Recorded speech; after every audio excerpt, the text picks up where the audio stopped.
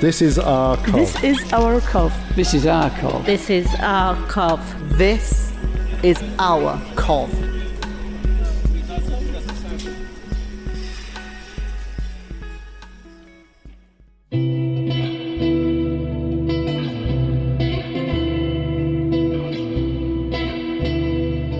Hello again. Today we meet Sorrelle, who grew up in Coventry in the 70s and 80s.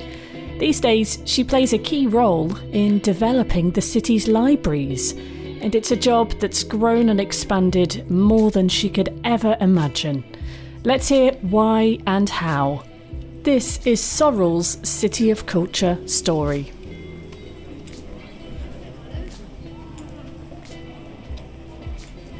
So here we are today, and it's a really lovely quiet corner with some great benches, nice silver benches. We're on the corner of City Arcade, and it's really amusing me because it's so different from when I first used to come here all those years ago as a child, when in this corner there used to be a bird cage full of parrots. Can you believe it? And now it's all quiet, just some quiet benches, everyone walking past. I wonder how many people know that this used to be called Birdcage Arcade. And that's why, because of the parrots. So we just heard a gentleman putting down some shutters on a shop, the first shop that you come to in the arcade. And I absolutely have the fondest memories of this shop. It was, when I was a teenager, it was Virgin Records. It's a really thin, narrow little shop, and the counter used to be towards the rear. When we used to walk home from school, we used to come through the city centre and dare each other to go into the shop, because we knew that there was this kind of debonair, really cool guy that worked behind the counter who was in the specials. So we used to kind of shuffle into the shop, daring each other and hang around. And in those days, to look at the top 40 charts, you used to have to see them pinned up in the record shops, and you'd go and have a look and see what was happening and what was going on. And then one of us would dare to ask him a question and probably get all giggly and silly about it. So I love that shop. I love the history that's there and what went with it.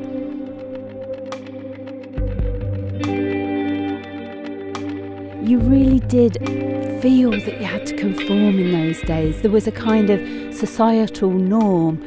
Everybody used to do certain things. Go to the carnival, go to the works party. Companies like Courtaulds had huge works parties with hundreds of children there. Everybody went. Everybody went on holiday for Coventry Holiday Fortnight. It was a very kind of almost quite controlling, really.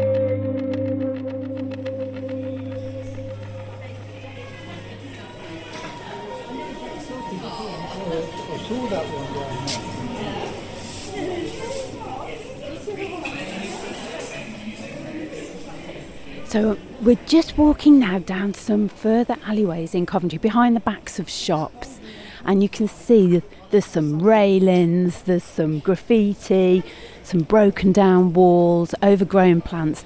This does remind me of Coventry in the 1980s, that the Coventry I knew when that song Ghost Town was released and the video that went with it. It just was so true. It was so true. It captured a city where every morning, when all the factories were still here, every morning you used to see masses of like men waiting on corners, and it was mainly men in those days, to get on works buses early in the morning, and everyone followed this same pattern. And then when a lot of that changed and a lot of that was taken out of the city, there was a real sense of hopelessness and decay. And now I think there is space and opportunity for people now, just because people are more proactive in finding their own path, and that's what the city provides. There's so many organisations, so many cultural organisations that had already started that, and City of Culture's given such a big push. very much the message is, come on, what do you want to do? It's not been an imposed programme of things. It's been very much from the ground up. What do you want to do? What would you like to explore? What would you like to try? Really getting people to be creative and self-motivated, and all of that really helps to shake off that lasting image of a ghost town. It's no longer a ghost town at all. So you saw something, which one you fall asleep? No, not in that. Like, for example, you make noodles, like,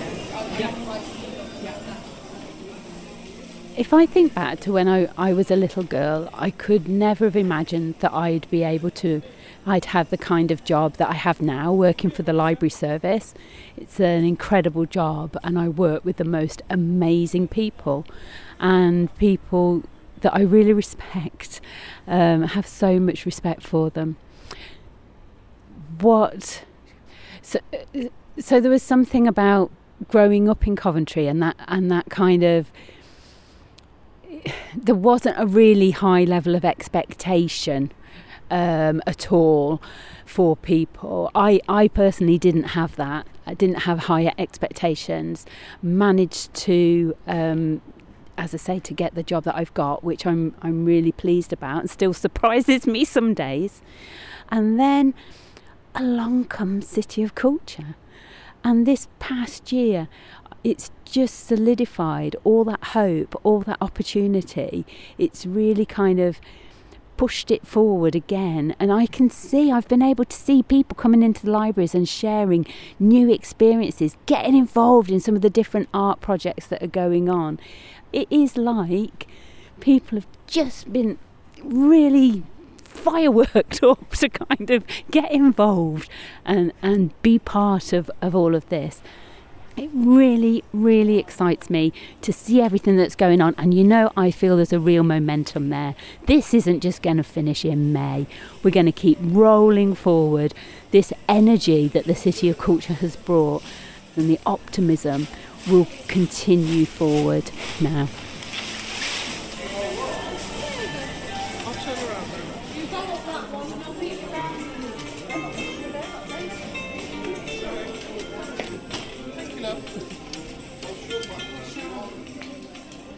Lots of people think libraries are really, really quiet places, and we have the joy and pleasure of sitting around all day and reading books. But what City of Culture has really given us the chance to explore is how we really use the spaces that we have to introduce people to different forms of art and different things that they can get involved with, different things they can do themselves. But how do you go about knowing who's good in the arts world and what would work best in a library, and connecting with City of Culture and Arts Council England? I personally have seen an incredible change for me, for the way that I look at my job and the way that I look at the libraries in the city and the role that they can have supporting people in the city.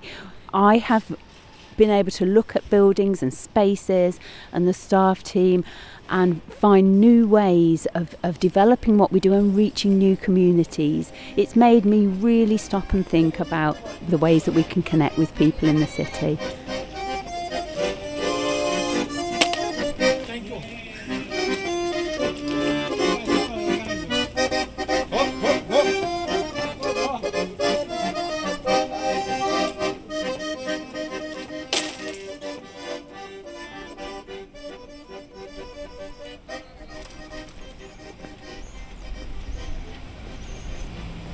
So a project that's really touched my heart as part of City of Culture is called Reading Rooms. The project was brought to us from one of the City of Culture producers who'd seen it being delivered in Derry when they were City of Culture, and the company that delivers it is actually based in Derry in Northern Ireland. The project was taken then to Hull because they're City of Culture when they were City of Culture, and then it came to Coventry. But the beauty of it is that it's a project that we could shape to match people who live in Coventry. We train staff to use specific pieces of text to then work with a community, really, talk about the text, work through the questions that have been put together by psychologists, and get people to talk about themselves and their emotions and help them feel better about themselves. What we decided was, in Coventry there's a real need for, a lot of children have felt such anxiety and trauma over COVID-19, so the team of library staff have been trained to use reading rooms to do some sessions with children to really try and give them the confidence to face their worries and get on with their lives and being creative. I am so proud of this project. Absolutely awe-inspiring. I'd never heard of anything like it before, but City of Culture brought that to the city for us.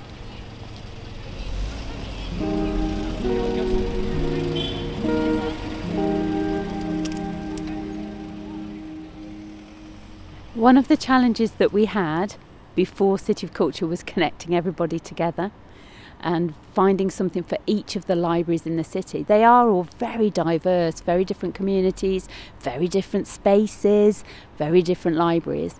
So what's the connecting thread?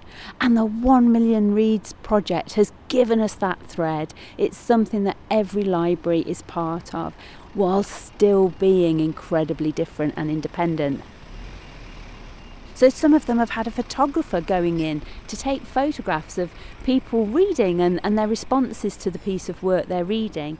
We've been asking local people to tell us their stories about Coventry, and those stories are going to be carved into a book bench that will be in libraries. Lots and lots of different projects, but these have been in different libraries all around the city, which connects all of those libraries into a whole and makes sure that no one's left out from it all.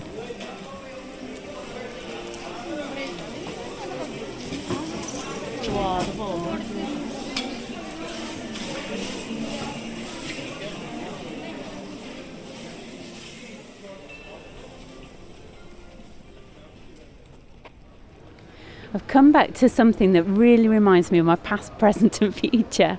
I'm standing outside what is now the Central Library building, much known to people as Locarno, the Locarno Dance Hall, and also Tiffany's nightclub.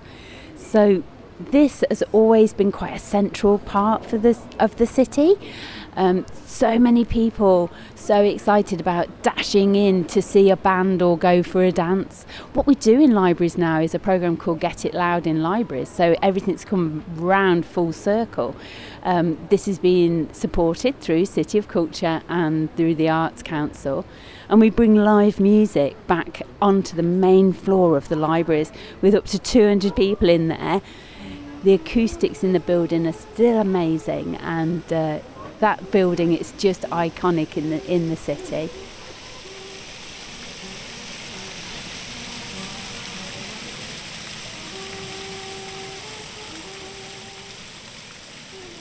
So I think people just thought of Coventry as some faded old town. They used to make cars, didn't they? But they don't now. They've got a reputation of just being a big concrete city, lots of concrete, really harsh place to live. And I think a lot of people were really surprised that Coventry became City of Culture. My hope for the people of Coventry in the future is that they will look at City of Culture, look at all the experiences and the opportunities that have been there, look at how people have been able, including myself, able to get engaged in new things, new and exciting things, to stretch your imagination. And I think that's what we need to keep carrying on for the future, so that Coventry will always keep changing and building, and people will be individuals to really be able to keep going ahead and doing what they want to do. And I'm very honoured I get to be a part of all of that.